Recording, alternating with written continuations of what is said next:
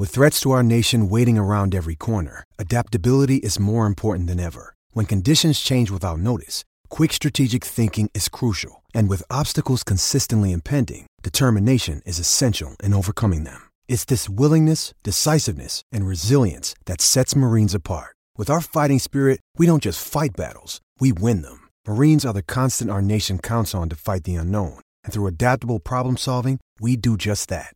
Learn more at marines.com. I'm Alex Rodriguez. And I'm Jason Kelly.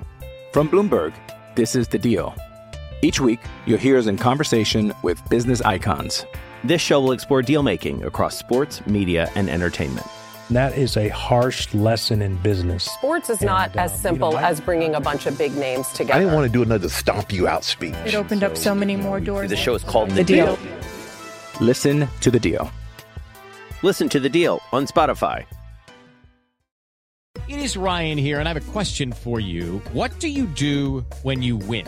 Like, are you a fist pumper, a woohooer, a hand clapper, a high fiver? I kind of like the high five, but if you want to hone in on those winning moves, check out Chumba Casino. At ChumbaCasino.com, choose from hundreds of social casino-style games for your chance to redeem serious cash prizes. There are new game releases weekly, plus free daily bonuses, so don't wait. Start having the most fun ever at ChumbaCasino.com. No purchase necessary. VGW. Void where prohibited by law. See terms and conditions. 18+. This podcast is sponsored by Cloud Optimizer. As a business owner or IT manager, are your cloud investment costs going up and you don't know why? It's time for Cloud Optimizer. As you migrate your business to the cloud, what you're spending and why you're spending it can get a little hazy. But Cloud Optimizer clears up the mystery and puts the cloud to work for you. Cloud Optimizer starts by analyzing usage patterns, right-sizing resources, leveraging discounts you may not be aware of, implementing automation, and much more. And by reducing unnecessary expenses and maximizing performance, Cloud Optimizer guarantees you a savings of 5 times what you spend for their service. As you utilize cloud-based services more and more, you don't have to lose sight or control of your spend. You can stay agile, streamline your costs, and optimize your performance, plus save significant money with Cloud Optimizer. Make the cloud work for you with Cloud Optimizer. Get a free assessment and find out how much you can save by going to cloudoptimizer.com. Go to cloudoptimizer.com for your free assessment. That's cloudoptimizer.com.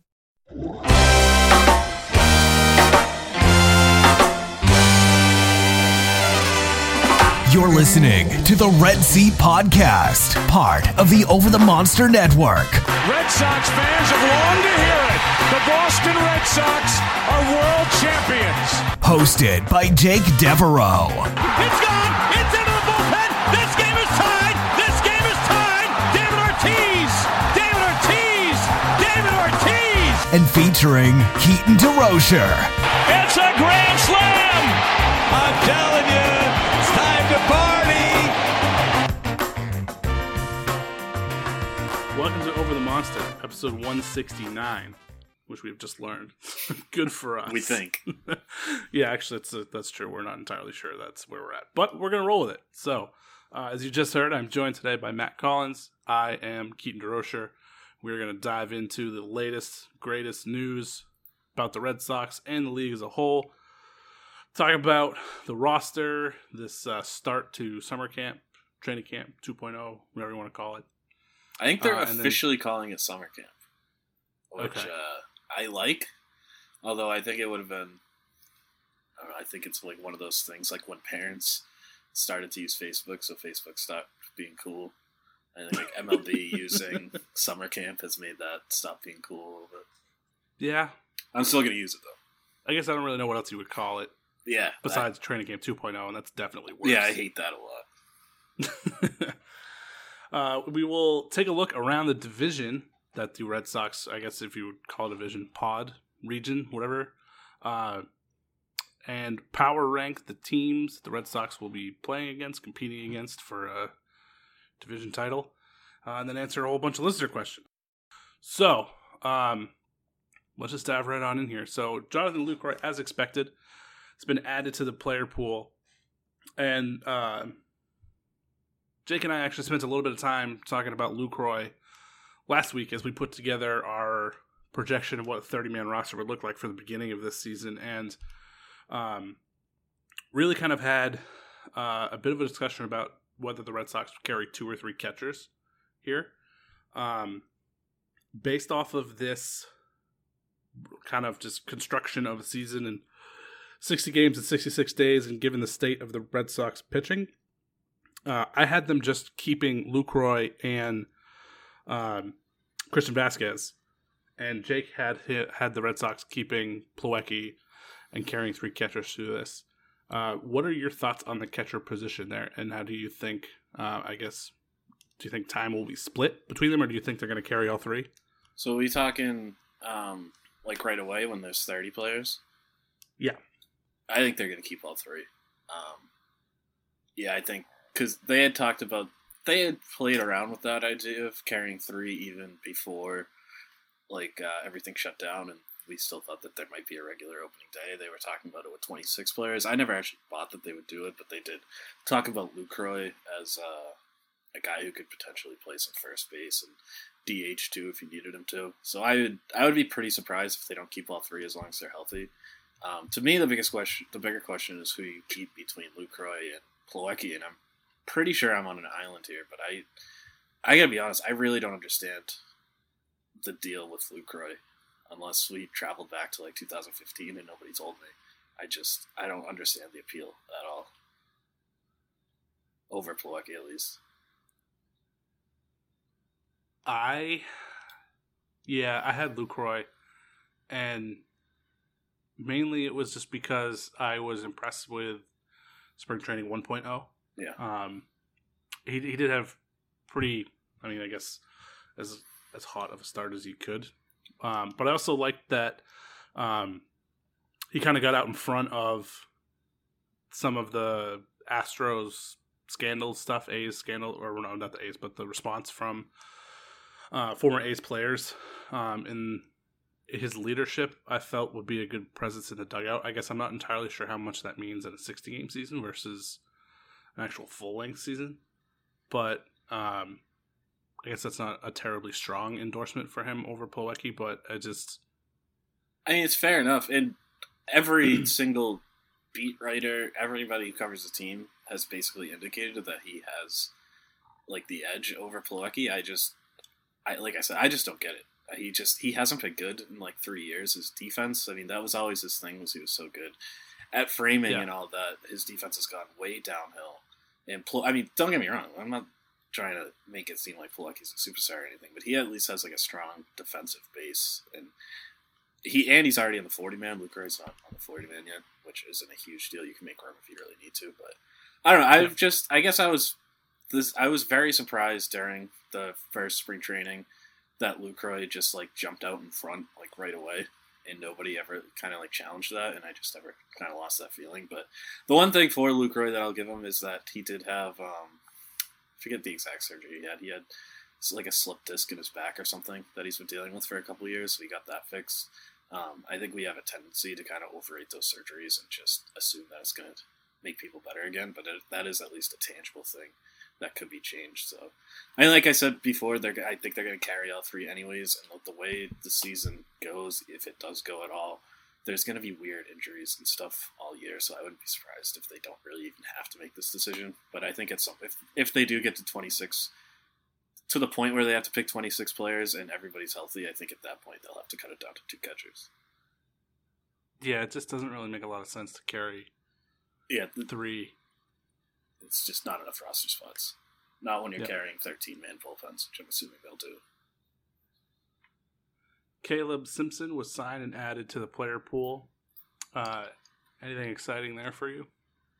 He could be a little interesting. I'm not going to sit here and pretend I know a ton about Caleb Simpson. He's never pitched in the majors, but he's just another right-handed reliever with some upside. He has huge strikeout numbers his entire professional career, but he's always walked 6 or 7 guys per 9.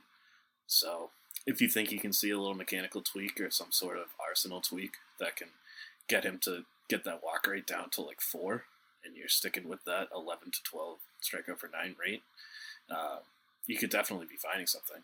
So it's just another one of those. Right-handed relievers is where you just gather as much fringe talent as you can get, and hopefully somebody emerges. So he's just one of those guys. And that puts with Lucroy and Simpson, that puts the number for the Red Sox at 49. 49. On their 60? 49, yeah. So they got 11 more to go, which I'm very, very interested to see how they're going to fill that out. Yeah. Josh Taylor and Darwinzon Hernandez tested positive for COVID-19, and Eduardo Rodriguez may have too. How do you think that's going to affect the 60-man? See, I have really no idea how to even talk about this stuff. I mean, I wrote about it a little bit this morning. It's just, it makes me so uncomfortable to think about it in terms of like what it means for the roster. Just because, I mean, they tested positive for like a really serious virus. I don't know if it, so they didn't say if any of them are showing symptoms or anything. Rodriguez, they didn't even say if he tested positive. Redicky basically just said, like, I can't share what I know, or something along those lines, which the way that baseball is handling this, it's just, like, everybody apparently is, like, the worst liar in the world. It's the way that all these managers are answering questions. I feel like there's a better way of doing it than the way, like Redicky said, and every manager is kind of saying stuff like that. So it kind of seems like Rodriguez did test positive. He had been around somebody who tested positive, and so they're waiting for his test results to come back. We don't know. But either way, it's just this is affecting everybody so differently when they do test positive. Some people never feel it, and they get a negative test a few days later. And then Freddie Freeman is dealing with like some pretty serious symptoms, and I mean the Braves have no idea when he's going to come back. So, I mean, in terms of baseball, like I said, first of all, it feels kind of gross to even think of it that way. But even just to kind of push past that and just answer it quickly, I have no idea. It's just impossible to know, especially if we don't even know if they have symptoms or not. Yeah. Completely agree with all of that. David Price opted out of the season, which saves the Red Sox $5.7 million they owed in this deal this year. They could theoretically use that for a free agent. Is there anybody out there that interests you that they could scoop up and kind of put that money towards? Kind of. Everybody would hate this, but Clay Buchholz, I think, would be a little interesting. In a short season. I still don't know that if an injury-prone pitcher is really a better bet in a short season, but it just kind of feels like it is, right? And I mean, Clay Buchholz had a 2.09 ERA plus 2 years ago, 2018. That is wild stuff.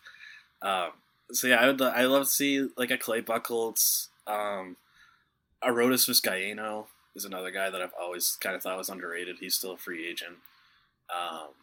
And on the off chance that they trade JD Martinez before the season gets started, I don't think that's going to happen. But if they did, if Yasiel Puig was still out there as a replacement there, that would be really fun. But as the roster stands now, as much as I like Yasiel Puig, there's just not really a spot for him. Yeah, I saw that rumor a couple of days ago and was really confused about that. I would think it makes way more sense if Alex Verdugo is not healthy, but that's not the case. Yeah, it seems. So I didn't really understand that. Yeah, the only way is if like Jackie Bradley or JD Martinez gets traded, and I really don't think there's going to be a trade market at all this season. So as fun as Puig would be, I just don't see how that would work. Yeah, Clay Buchholz is actually a pretty interesting one. I hadn't considered that, but that would be interesting, especially just given the state of Red Sox pitching. Take all the starters you can get, and there's really no start. Yeah. It's him and Andrew Kashner out there as starters, pretty much. So, I mean, obviously you're not going to be able to sign like a frontline guy, so you just got to take somebody who has a little bit of upside, and Buchholz has that. Yeah. Plus, it would make people go insane, and that's always fun. Yeah. I feel like I was as staunch a Buchholz hater as there was, but I was the number one Buchholz supporter out there. Yeah, love Clay Buchholz. Yeah, and I feel like the pitching is that bad that why not? And particularly because like 60-game sprints are like his specialty. Yeah, for sure. I mean, he can get. Yeah, I mean, just go back to what's that? I think it's like 2013. He was the best pitcher in baseball for about 60 games. Yeah, he's also been the worst pitcher in baseball for about 60 games too. To be fair. Yeah, would be rolling the dice, but I mean, for like no money, and then is it to lose? I don't really know that it's rolling the dice any more than like Ryan Weber or Brian Johnson. Yeah, you're right. It's not. That one is really interesting. So camp has started, and there is a ton of intense beat writer picks and videos. I love it. They're so bad. Every single one of the pictures is worse than the one before it. They're like 6 stories up. The players are like playing catch in like deep center field in the triangle. It's fantastic. This is the best part about baseball's return is these beat writers. It's a bunch of very blurry pictures of people very and shaky far away. cell phone videos. Yes, of batting practice when you can't even tell who's hitting. I love it. Don't stop. Whoever's doing this, don't stop. But so the on the field part, Eovaldi and Verdugo appear to be the two guys standing out here in the first couple of days, which is great news for both of them. Does this fill you with any more confidence about? I mean, Eovaldi was having himself quite a spring training 1.0 before all this. Obviously, we didn't get a chance to see Verdugo with his back issues. But how confident are you that this may translate over, or this is just a positive sign, or it's just guys kind of getting back in the swing of things? Well, I mean, with Eovaldi, it's got to be a little encouraging. I think I've always been a little bit higher on Eovaldi than a lot of people, especially after last season. I am a little bit cynically. There's a part of me that's like he just kind of kept in too good a shape while they were off, and now he's going to push it too hard and get injured. Obviously, I hope that doesn't happen, but there's that little fear in me. But if he stays healthy, I mean, I think he can be. I think people expecting him to like go out there and look like it was the 2018 postseason are going to be pretty disappointed. But I mean, I think he can settle in as like a 1.10 ERA plus guy. And with Verdugo, I think it's just, I think Renicky mentioned this, maybe it was Chaim Bloom. One of them was talking about Verdugo, and they basically said he's been rehabbing like so hard, and this is around the time he was supposed to come back too. And so this is just like normal for him. They kind of expected him to be like more ready than everybody else. But I mean, it's obviously still nice to see him perform. I'm still a little underwhelmed by the corner outfield for the Red Sox, just because like the high contact, low power combination for both of them kind of scares me a little bit. But I mean, in a vacuum, I like Verdugo as a hitter. He seems like another like best case Benintendi guy. Both of those guys on their own are fun. It's just having them as your two corner outfielders, just not my ideal outfield. Yeah, I think it's encouraging that Eovaldi's carried over because I think it's easy for pitchers to who have this much time off to be not necessarily rusty, but I mean, he still essentially was working his way back from injury all of last season. So we were all excited about what was happening in spring training. And then it got shut down, and a lot of people had really high hopes for him. So it's encouraging to see that he was able to keep that going through this stop and come back and still kind of be where he was. I think that is really important for the pitching because I just don't believe in it in the slightest. I mean, I think there's a pretty fair argument to be made, and I haven't really put a lot of thought into it, but off the top of my head, I think I would make it that he's the most important player on the team this year. If you assume Rodriguez is the number one and you need somebody behind him, I mean, Eovaldi's the obvious candidate. I have pretty much no faith in Martin Perez, so it's Eovaldi or bust pretty much. And Colin McHugh, I kind of like. A lot of hope. Of Perez? Yeah. It's the batted ball stuff, which it just doesn't work if you don't miss bats, too. You gotta miss bats in today's game. It's just the way it works. Even if you're giving up soft contact, if it's all going into play, every single batter's putting it to play, enough is gonna fall in where it's gonna hurt you. And he walks like a bunch of players. I just don't think he's a very good pitcher, frankly. Neither do I. But I guess if he gets through 5 innings.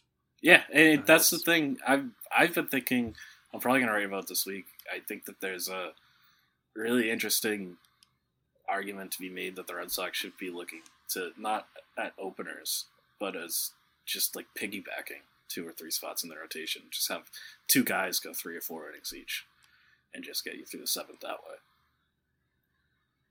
Yeah. Strong. I like it.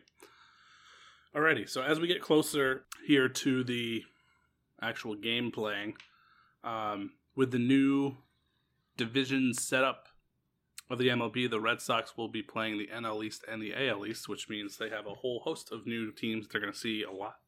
Schedule comes out today when you're listening to this, by the way, so you may know the schedule when you are hearing this, but we do not know. Great. Yeah. We know when they're playing all of the AL East teams.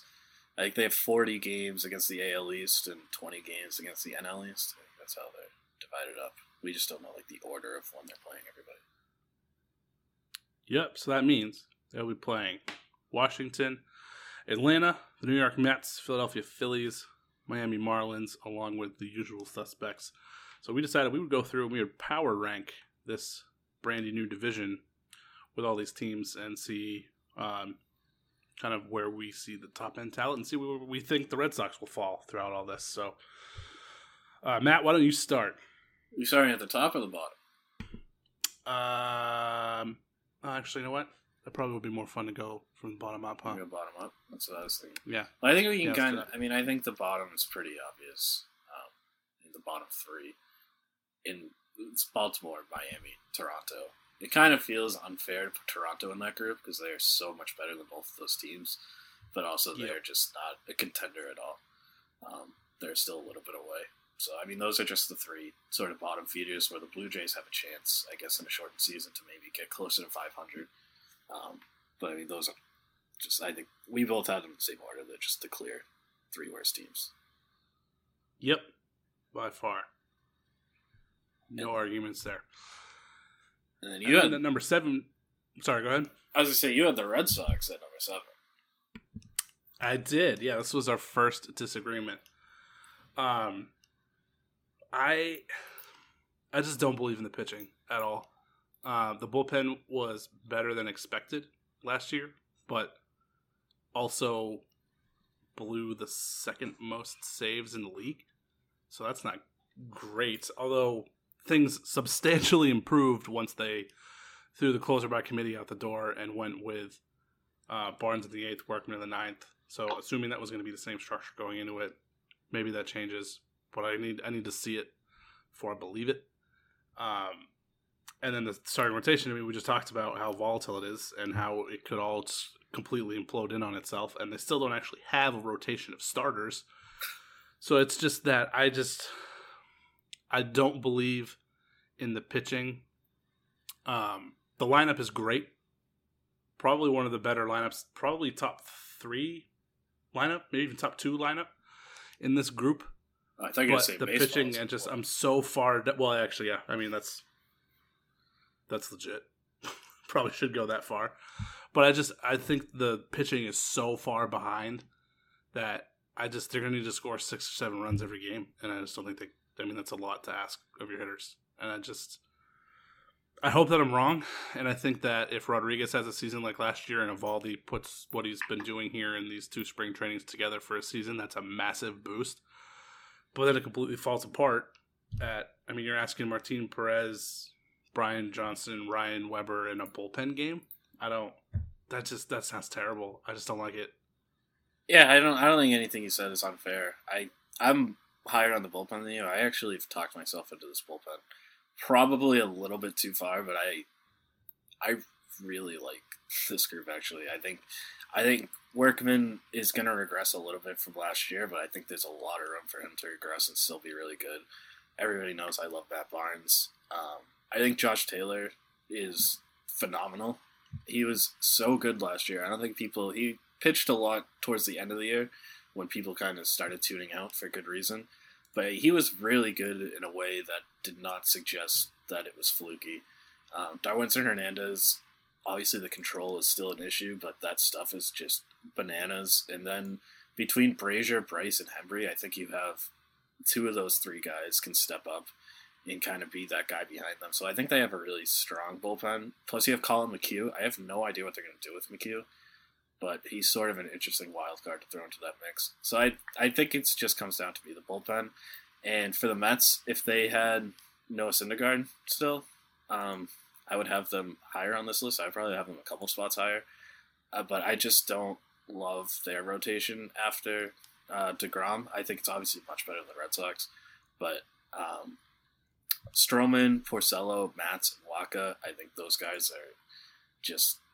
Stroman, I think, could be fine, but I don't think he's anything special. And then Porcello, Matz, and Waka, I would probably guess, are going to be a little below average. And that they just don't have the lineup that the Red Sox have. But, I mean, I think it's very close. I think the 5, 6, 7 spots which we have the same teams, just different order. I think those were all very close, and I could have put them really in any order.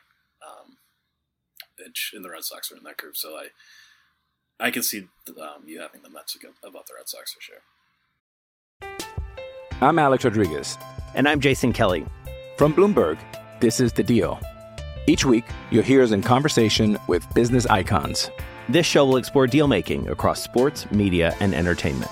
That is a harsh lesson in business. Sports is not as simple as bringing a bunch of big names together. I didn't want to do another stomp you out speech. It opened up so many more doors. The show is called The Deal. Listen to The Deal. Listen to The Deal on Spotify. Lucky Land Casino, asking people, what's the weirdest place you've gotten lucky? Lucky? In line at the deli, I guess? Aha, in my dentist's office. More than once, actually. Do I have to say? Yes, you do. In the car before my kids' PTA meeting. Really? Yes. Excuse me, what's the weirdest place you've gotten lucky? I never win and tell. Well, there you have it. You can get lucky anywhere, playing at LuckyLandSlots.com. Play for free right now. Are you feeling lucky? No purchase necessary. Void where prohibited by law. 18+. Terms and conditions apply. See website for details. Yeah, I had the Mets at number 5 for me, and it was mainly because I'm pretty high on both Nimmo and Conforto. Of course, both of them have injury issues, so if they're not there, then that doesn't really matter. But Jeff McNeil kind of came into his own. Obviously, Pete Alonso anchoring down the middle of that order. I like. It's not the. I don't think it's that far behind. I guess the gap between the lineups between the Red Sox and the Mets is not nearly as wide as the pitching, I feel. And so that's kind of why I had them above it. And with Philly, too, I had Philly at number 6. And you had them at number 5. I had Philly at 5, yeah. I had the Red Sox at 6 in between those two. And I think it was... I guess I don't really know what to make of Philly. I could kind of... I could see them being like a top 3 team in this division, but then I could also see... their range of outcomes is just so wide to me. I just didn't really know where to slot them in there. Yeah, that's fair. The Phillies are definitely sort of that wild card team. I love the Phillies lineup. I think the Phillies lineup could be better than the Red Sox lineup. They are just McCutchen, Segura, Harper, Hoskins, Realmuto. Bruce as a DH against righties is fantastic. Didi Gregorius is one of my favorite players in baseball. I mean, that top 7 is legit. I love Aaron Nola. Zach Wheeler, I think, is a big factor in this. There was some talk today about whether he doesn't know whether or not he's going to play this year. He has his wife is due sometime like right around the start of the year, so that could be a little bit of a game changer. But if they have their whole roster there, that lineup is so good. I think we can carry them in a shorter season, and they have some upside at the top of that rotation that I don't think either team has, except, the Mets obviously have it with DeGrom, but the Phillies kind of have that with 2 or 3 guys if you want to go for Arrieta. I don't really think about Arrieta quite that way anymore, but Wheeler and Nola, I think, can both be very, very good. The top 4, we were kind of all over the place here. I don't really think we agreed on any of them. No, we were pretty much opposite. Yeah, same teams, obviously just wildly different orders. So by 4 through 1 was Atlanta at number 4, New York at number 3, Washington number 2, Tampa Bay number 1. Yeah, and I went Nationals 4, Rays 3, Braves 2, Yankees 1. 2 through 4, I could kind of switch around a little bit. I'm very surprised you have the Yankees number 1, to be honest with you. I think that they're pretty clearly the best team, probably in baseball, definitely in this group. The only team I think that might be better is the Dodgers, but yeah, I guess explain yourself. Yeah, I like Tampa Bay and Washington's pitching better than the Yankees. When it's all healthy and clicking, the Yankees pitching is decent enough. Domingo Germán, I think, was playing well above his head last year, and I'm expecting that to have a bit of a him to not. I don't even know if he's going to be able to play this year. I don't know. I haven't seen what the rules are with suspensions. Right? How does that work? Yeah, I don't know how that. I'm assuming he still has to miss the same amount of games. I don't think they would. It would be kind of shitty to prorate a domestic violence suspension. That would be that would not be great. So I That hope is- they wouldn't do that. So, and he has a 63 game suspension. So I kind of under the assumption he's not even pitching this year. Yeah. And Which helps this, you I mean, we have the benefit, I guess, of doing this after Tanaka just got hit in the head. So we're not entirely sure. I mean, not to kind of play off that. That was incredibly scary and wish a nice speedy recovery. Seems like him, he's doing as well as you would think. They called it a mild concussion, which is one of my least favorite expressions of sports because there's absolutely no such thing as a mild concussion. But they said he was not showing many concussion symptoms, which is pretty incredible considering that he took a line drive off the head. But yeah. I guess do you believe that DJ LeMahieu, Aaron Hicks, and Luke Voigt and the like are just going to have similar seasons again? I'm not sure I entirely buy that.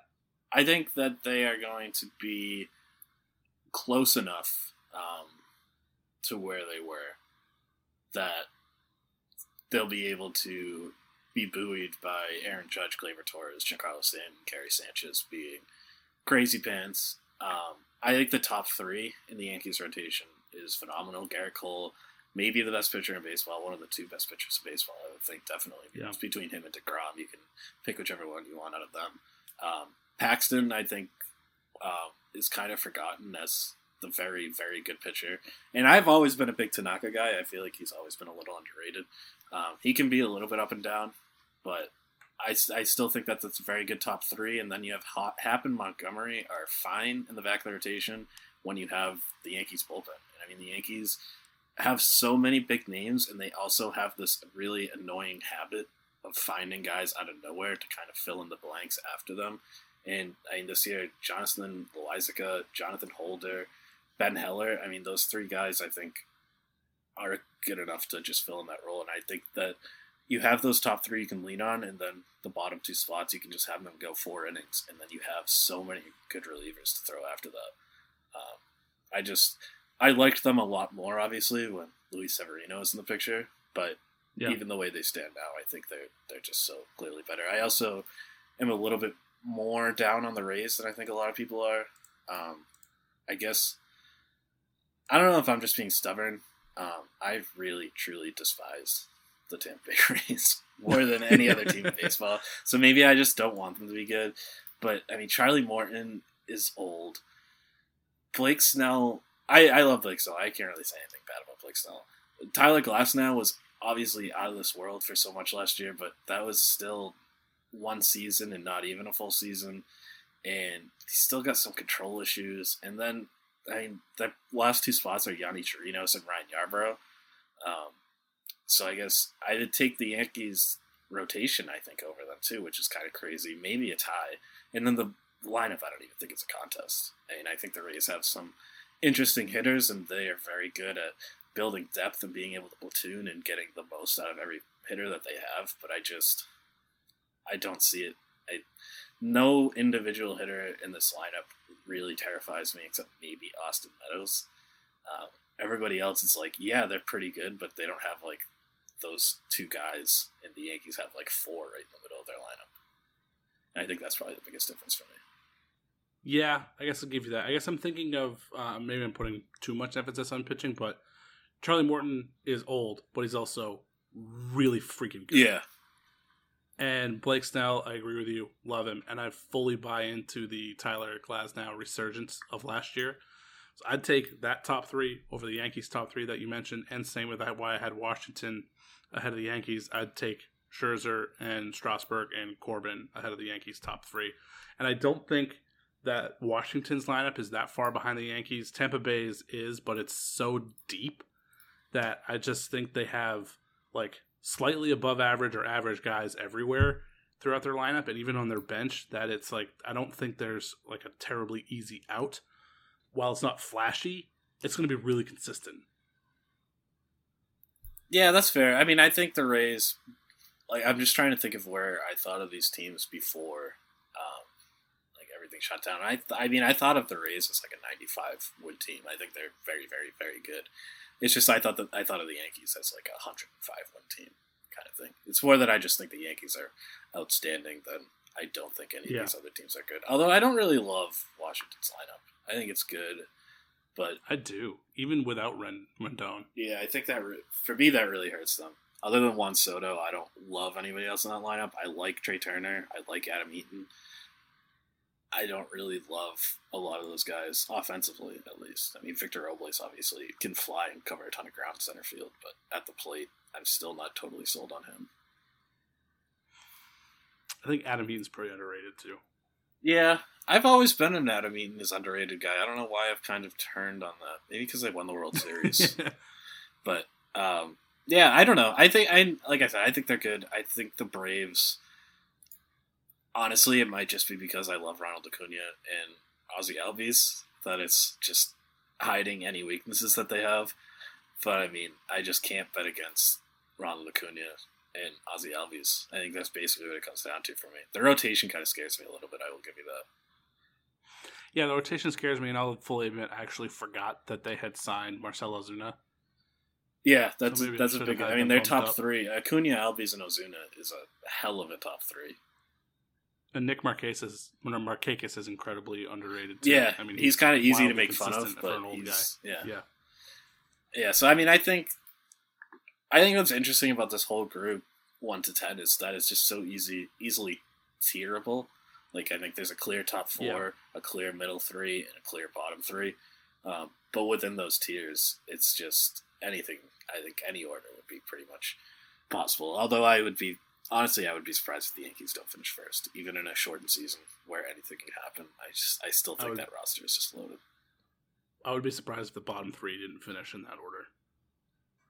I would be too. I guess I think there's a little tiny bit of hope that the Blue Jays kind of catch lightning in a bottle here in a short season. And I mean, because they have some real talent there. It's obviously just not like it needs more development time, one would think. But I mean, if Guerrero and Bichette both get hot at the same time and they call up Pearson right away, I mean, I think there's like a 2% chance of it happening, but I could see them kind of surprising people. If I had to pick somebody to move tiers here, I think they would probably be my team.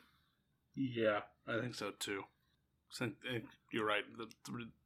They're pretty distinct, with the exception of that. Just because there's such a weird gap between Baltimore, Miami, and Toronto, and then Toronto and like Boston, Philly. Yeah, Toronto almost feels like they should be in their own tier.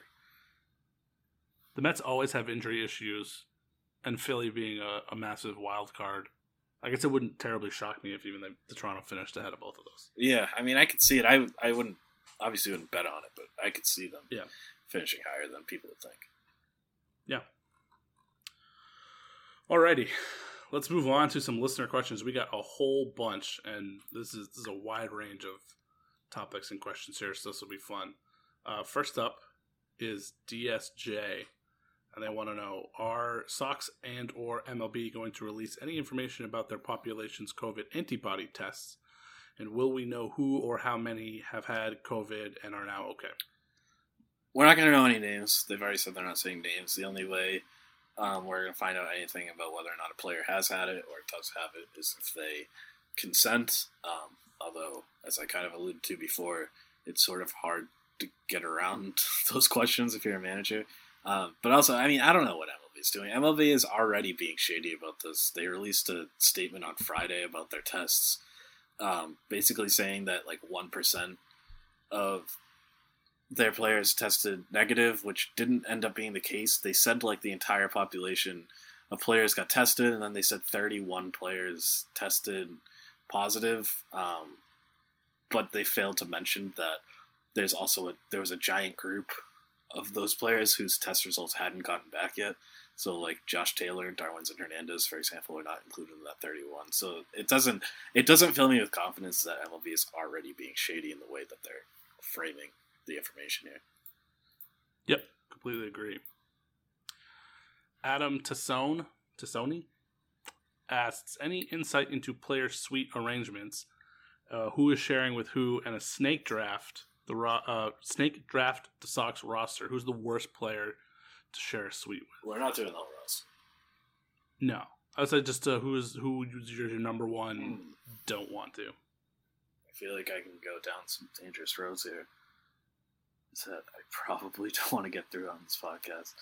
For me personally, it would probably be Heath Hembury for reasons I'm not going to get into, but there was a video of him after the World Series that kind of annoyed me. So if you know what I'm talking about, then you know what I'm talking about. If you don't, that's I do. Yes. But yeah, I think that would probably be. I just don't think I would want to be trapped in a room with him. I think mine would be Chris Sale. He's not there because he's so well. I know he's not there, but it sucks roster. I mean, he's on the roster on the team. Mainly it's because he's so serious and intense about everything he does. Like, I'd be afraid of I'm sure he just feels like he's very particular about his space and his routines, and I would be terrified to mess it up. I could see that, and then him get furious at me. I can see that. To answer the first question, I don't know how they're deciding who's sharing with who. The only pair that I do know is Michael Chavis and Alex Verdugo, just because Chavis did a little tour on Twitter of the suite, and the suites are pretty nice. But yeah, those are the only two I know. I'm assuming, I guess I'm hoping that Bogarts and Devers would be together, because it would be a real sham if they're not. But I don't actually know if they are. Yeah, that would probably be the best package. And they have to be in a room together. It's just, they're the best friends in the world. Robbie Hyde asks, now that Price has opted out, do you think the Red Sox won the Mookie trade?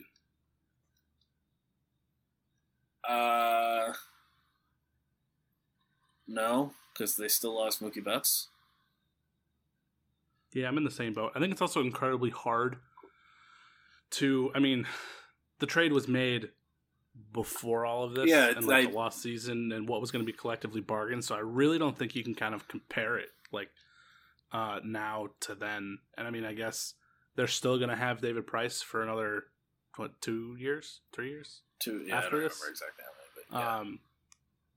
And it's a shame that they only have Mookie Betts for 60 games, but it's not the Dodgers' fault. So yeah, I think it's just really hard to judge it like that now. Yeah, it is tough. But even so, like I said, they still don't have Mookie Betts, and that was always the worst part of the trade. I like David Price, but losing David Price is not the bad part of that trade. Nope. Sox Junkie wants to know, just curious if y'all saw Mitch Moreland, obviously the best lefty-lefty hitter on the team, take Martin Perez deep in live BP. I'm assuming that's sarcastic, the lefty-lefty comment, and I think that just goes back to our Martin Perez conversation before, if Mitch Moreland's taking him deep. Yup. That's all I got to say about that. Boston Sports says, how are some of these position battles going to play out? There's really only one, right? I was going to say, are there any position battles? I think it's just second base, and I have been the biggest Chavis supporter, maybe this side of the Mississippi. So I would like to see him win it. I don't even know if that's much of a battle. I guess it is, but I think Chavis is going to play a lot of first, too. Yeah. So, I think Chavis is kind of going to be moving around, but I guess that is the closest thing to a position battle. But yeah, I think it's going to be pretty close to 50-50 playing time between them at second base, and then Chavis is going to get some more at first base as well. Max asks, what happens when 2 weeks into the season multiple teams can't play, and why bother with this season at all? I don't even know that it's money. And not even cynically money, although that's also part of it. Rich people want their money, but also, there's a lot of not very rich people that could really use the money right now. So, yeah, that's why I agree that I still think that there is a fairly good chance that this is not going to work. And what happens when multiple teams can't play? Well, then the season will have to probably be shut down. Which we will actually touch on in a later listener question. Yeah. Volcano Man says, Usman or Masvidal? I have no idea who those people are. Well, he's got the UFC hashtag there, but I don't watch UFC, so I have no idea. Neither do I. Yeah. Usman? Because I can pronounce his name. Yeah, that's what I was going to say. I like that name better. Perfect. CJ Roberts says, sunny side up or fried hard? Fried hard with cheese. All day. Yeah, this is hard. I love eggs. I'll take them either way. Fried hard is easier to eat in a sandwich, and I love a sandwich in the morning. So I'd probably go fried hard with some hot sauce and some cheese on there. But you want to make me sunny side up eggs, I will not complain about that either. Yeah. Fried hard with cheese every day. Love it. I'm not much of a... I don't like the runny yolk because it gets everywhere and it becomes quite a hassle. Yeah, but then if you have like some toast or something to soak it up, that's always good. No, some of us don't have toast. I actually don't have a toaster. If you want to go there, if I want toast, I use a panini press.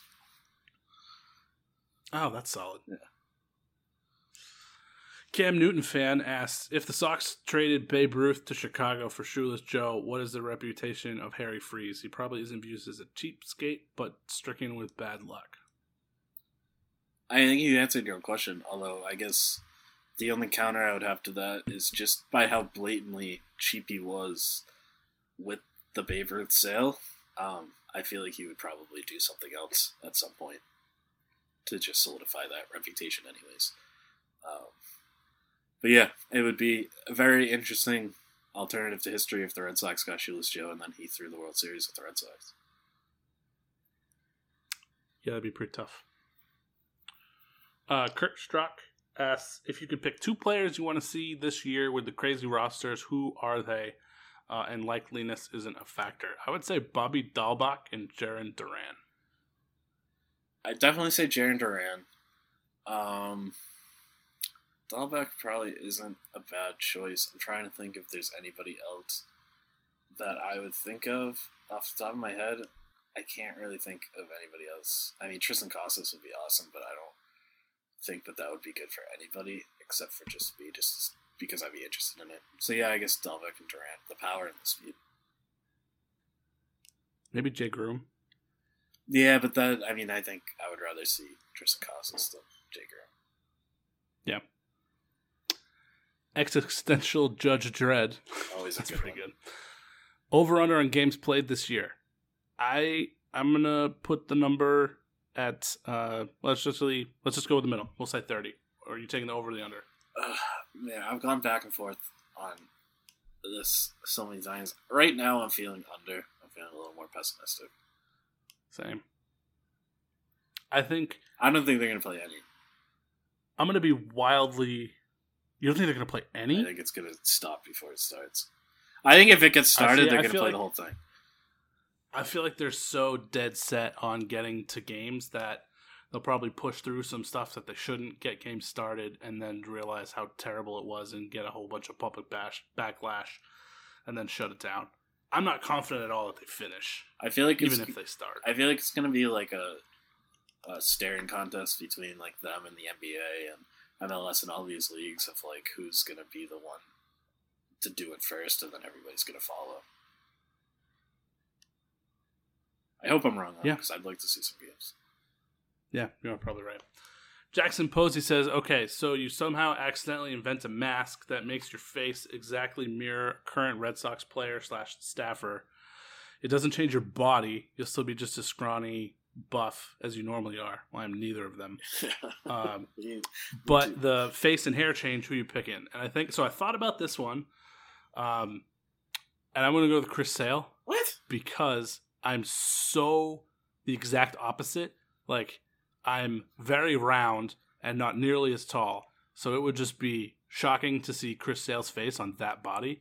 Okay. Knowing what he actually looks like. Interesting. That there'd be some shock factor there. Interesting. I'm just going with the obvious answer, Andrew Benintendi, especially Benintendi's got his hair grown out again.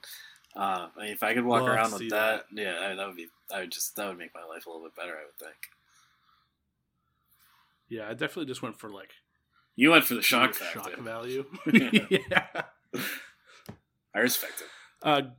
Gordon Constock wants to know if Mookie hadn't been traded with all the uncertainty around everything, pandemic, CBA, etc. If he was at Fenway, getting ready for a 60-game season, and they offered him $350 million 10 years, A, do you think he would take it? And B, would you think it a good idea for the Red Sox? Well, answer part B first. Yes. Yeah, I don't know why it would retain him. Do I think he would take it? I think he might. I think and my whole stance from this is, my whole stance from the beginning of all of this was that the market was already set for Mookie Betts, and he should have gotten paid between Bryce Harper's $330 and Trout's Was it 420? 428, whatever it was. Between them. 350 is between that. So sure. I mean, that seems like market value to me, but the Red Sox were dead set on not giving him market value. I don't think he would have taken 350 before, but I think with everything right now, I think he would take 350 in a heartbeat because, I mean, this offseason, even if he has a 2018 season just like condensed into the 60 games, but if he plays like that caliber again, I don't think he's getting 350. It's just, it sucks for him. It's not fair. But I don't see that money out there. I'm not sure that he gets to 300, to be honest with you. So, just kind of speaking of the Red Sox spending money, is it shocking to you, the reaction? And I mean, maybe we're not seeing the same reaction, but so basically with David Price opting out, all I've seen, and with like the CBA, the luxury tax resetting, all I've seen from people on Twitter is that they're excited for the Red Sox to spend money and think they're going to sign somebody before the season starts. And because of the luxury tax, if they can get through the season, it resets. They're going to spend next summer, or next winter. I don't see either of those things being true. I don't think they're spending money now, even with an extra $5 million. And I don't think they're spending any money this offseason. Well, I don't think there is money to spend now, to be fair. Unless you're signing Puig, I don't really think there's anybody to spend money on now. But yeah, I mean, I'm with you. I haven't really seen that. I've made that point on Twitter a couple of times, so I'm going to write about it in a couple of days. But yeah, I just don't think that the money is going to be there for anybody this offseason where the luxury tax is a factor at all. So yeah, I'm right there with you. I pointed it out on Twitter, and I only got people agreeing with me. So maybe I'm just in a little bit of echo chamber at this point. But yeah, I'm with you. And on that happy note, that wraps up our pod. That is it for this week. Hope you enjoyed that. Thanks for listening. Some usual housekeeping. Check out the Over the Monster website for a bunch of great content that everybody's putting out there. Do we have another themed week, or are we done with those now? I think they're pushing Rivalry Week into a week 2. So we're doing the same thing next week. Okay. All right. Good to know. And you can follow Matt on Twitter at the Over Monster account. Follow me at The Spoken Keats. You can follow Jake at DevJake, where he talks about stuff. And that's pretty much it. Thanks for listening. We'll see you next week.